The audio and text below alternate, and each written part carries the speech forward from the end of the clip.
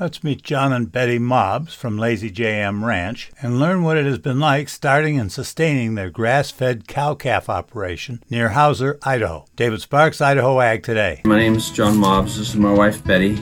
We own and operate the Lazy JM Ranch at the north end of Hauser Lake, Idaho. We've just celebrated our 50-year anniversary here. We raise grass-fed and grass-finished beef. We try and pasture as much as we can, and we raise our calves here. It's a cow-calf to finish operation. We started the movement toward regenerative ranching in 2013 with baby steps, with each year getting closer and closer to all the attributes of regenerative ag. My great-grandfather had a dairy. When I was born, we lived on that dairy ground next to my grandfather, and then we moved here in 72, and we just picked it up from there. There was a dairy at one time here. All of the facility was here, but we never went down that pathway.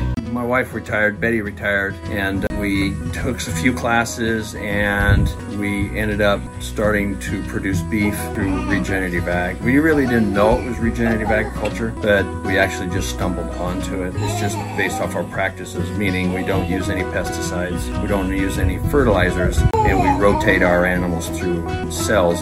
Another example of a farmer who is still sustaining his land. David Sparks, Ag Information Network.